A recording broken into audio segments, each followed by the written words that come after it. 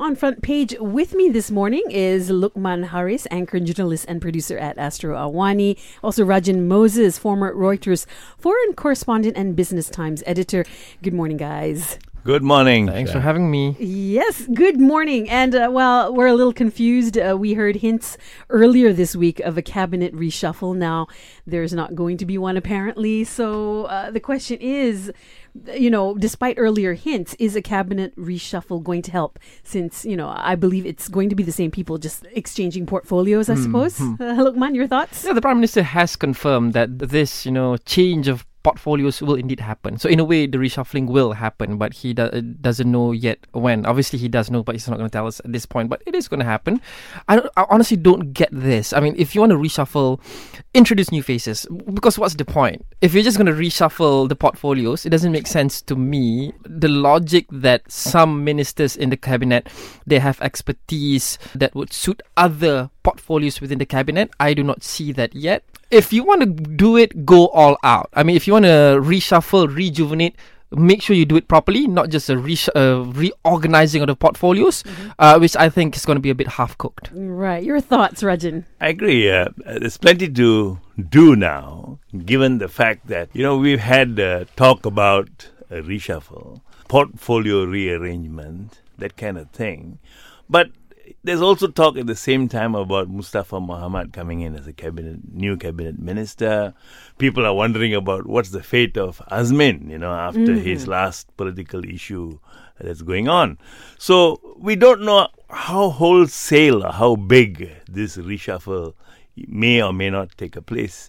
But definitely no smoke without fire. And the fact is that we really need to know very soon. It's only a matter of time. I think the addition or the reintegration of Tok Pa, Mustafa Mohamad, into the cabinet would be a very good move. Coming back to my earlier point, there has to be new faces. In fact, he's not exactly new, but experienced. He did a very good job at MITI, and I think they should have him back. And as for Azmin, I think, judging from his capacity to lead, I think he should stay within the cabinet. But we'll just have to wait and see. It's also left to be seen, what PKR is going to say, because Dr. M has still not told us about what his thoughts were with PKR. Yes. Over this, he spoke about DAP, Amana, going into the reshuffle. This is part of the problem. I do understand party representation. I do understand that is the deal that was made, which is normal in any government, basically, any coalition government. But when you let party representation be the,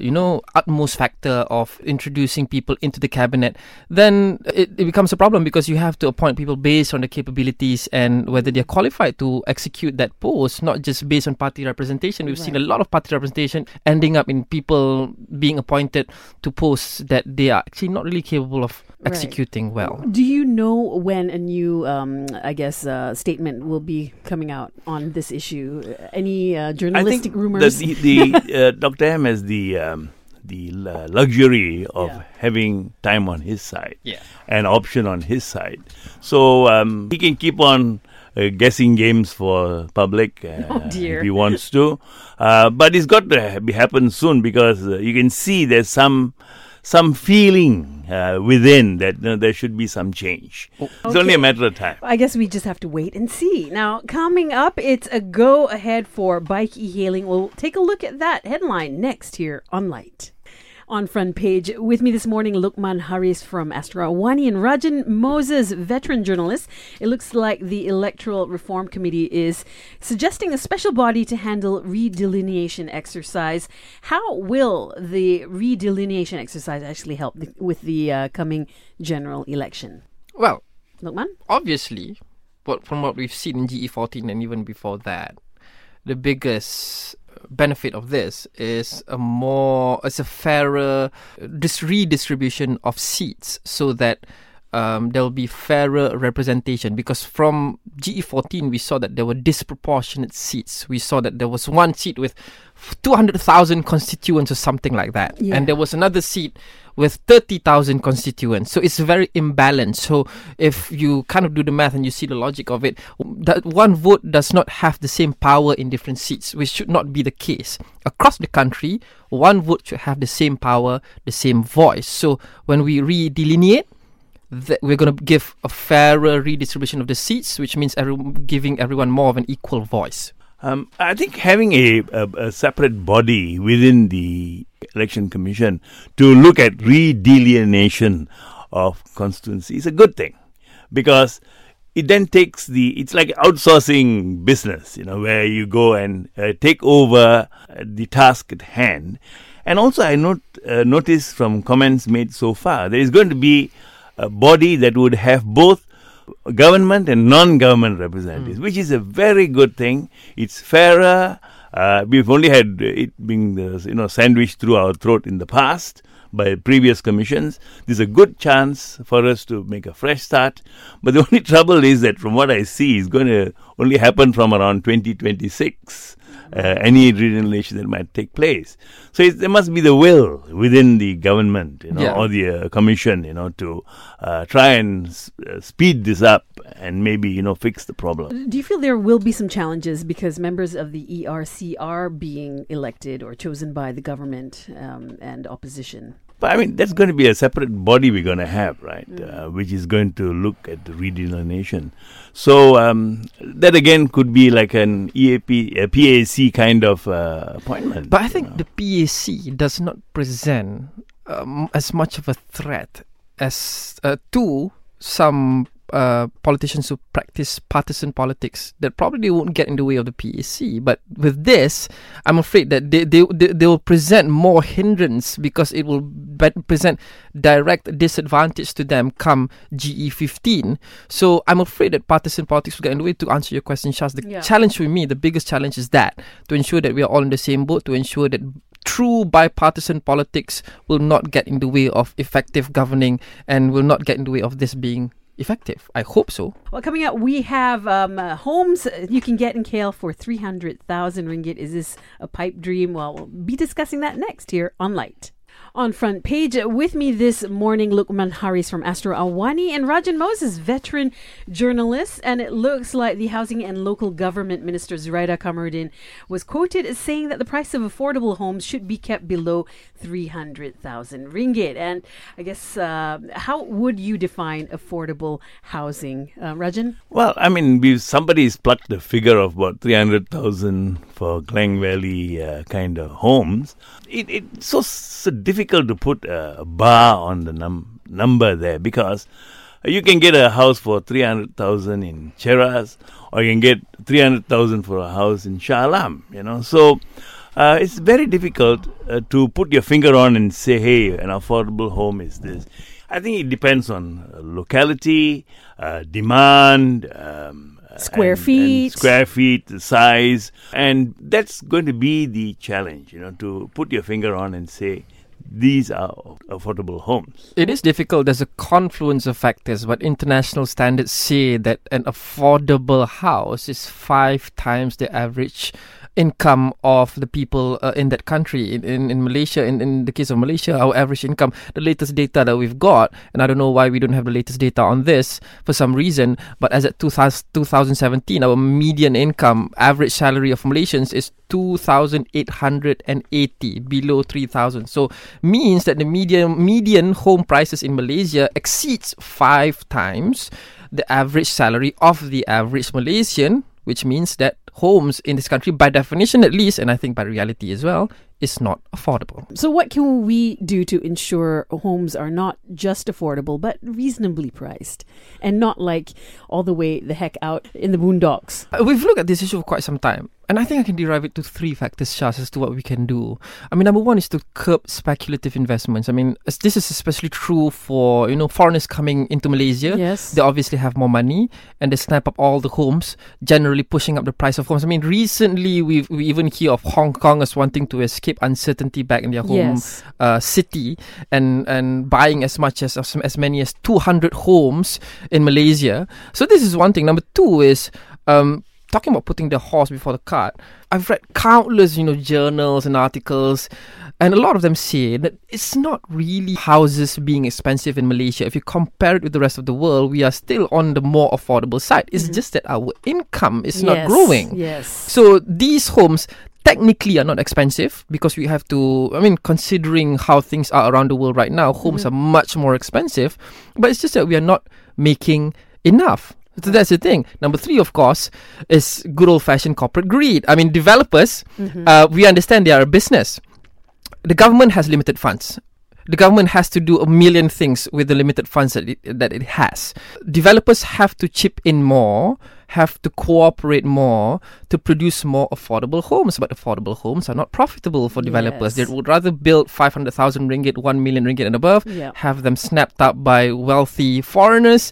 But we have to find a middle ground. Developers have to play a more active role working with the government to not just chase profit, but look for a win-win situation that would help them protect the bottom line, but also contribute more affordable housing to Malaysians. Well, if you were making 6.6 million ringgit in salary a year, that wouldn't even be an issue.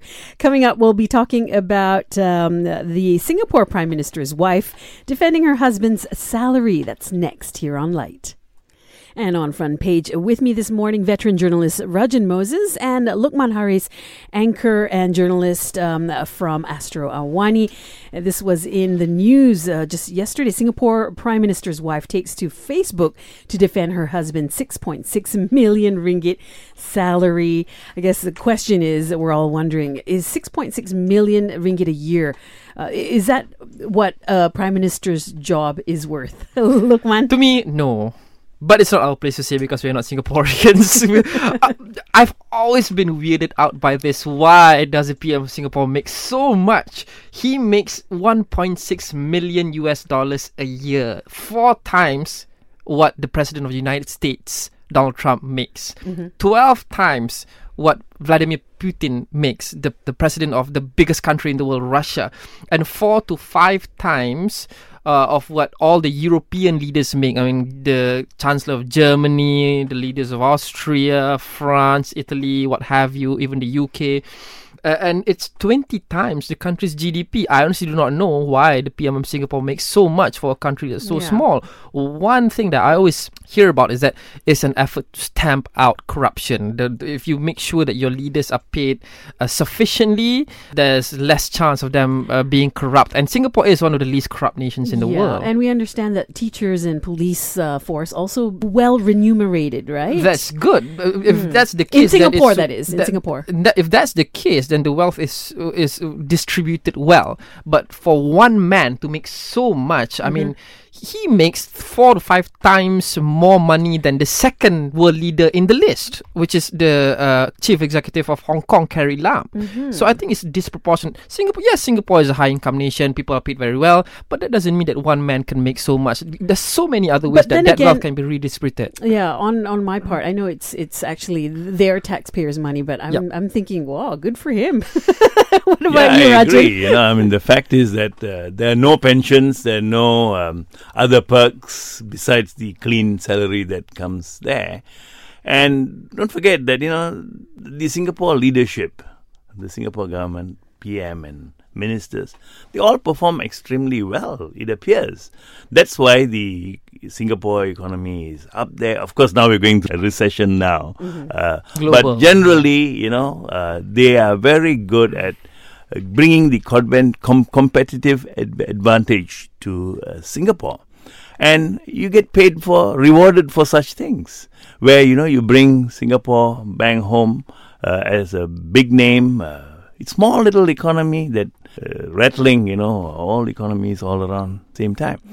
So there is a reason for wanting to have, the kind of remuneration equal to what you get in terms of recognition. Yeah, I still think it's too much, but I do not lose sleep over this issue at night because I'm not Singaporean. If Singaporeans are fine with this, who am I to say? Absolutely, right? agree. Exactly. Yes. Well, coming up, it looks like a green light for the bike e-hailing that's been in the news. We'll discuss that next here on Lite.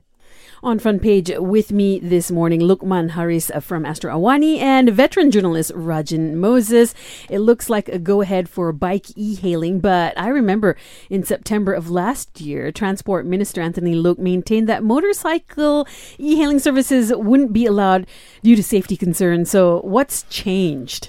Rajan? I think nothing really much has changed except the statements are picking up.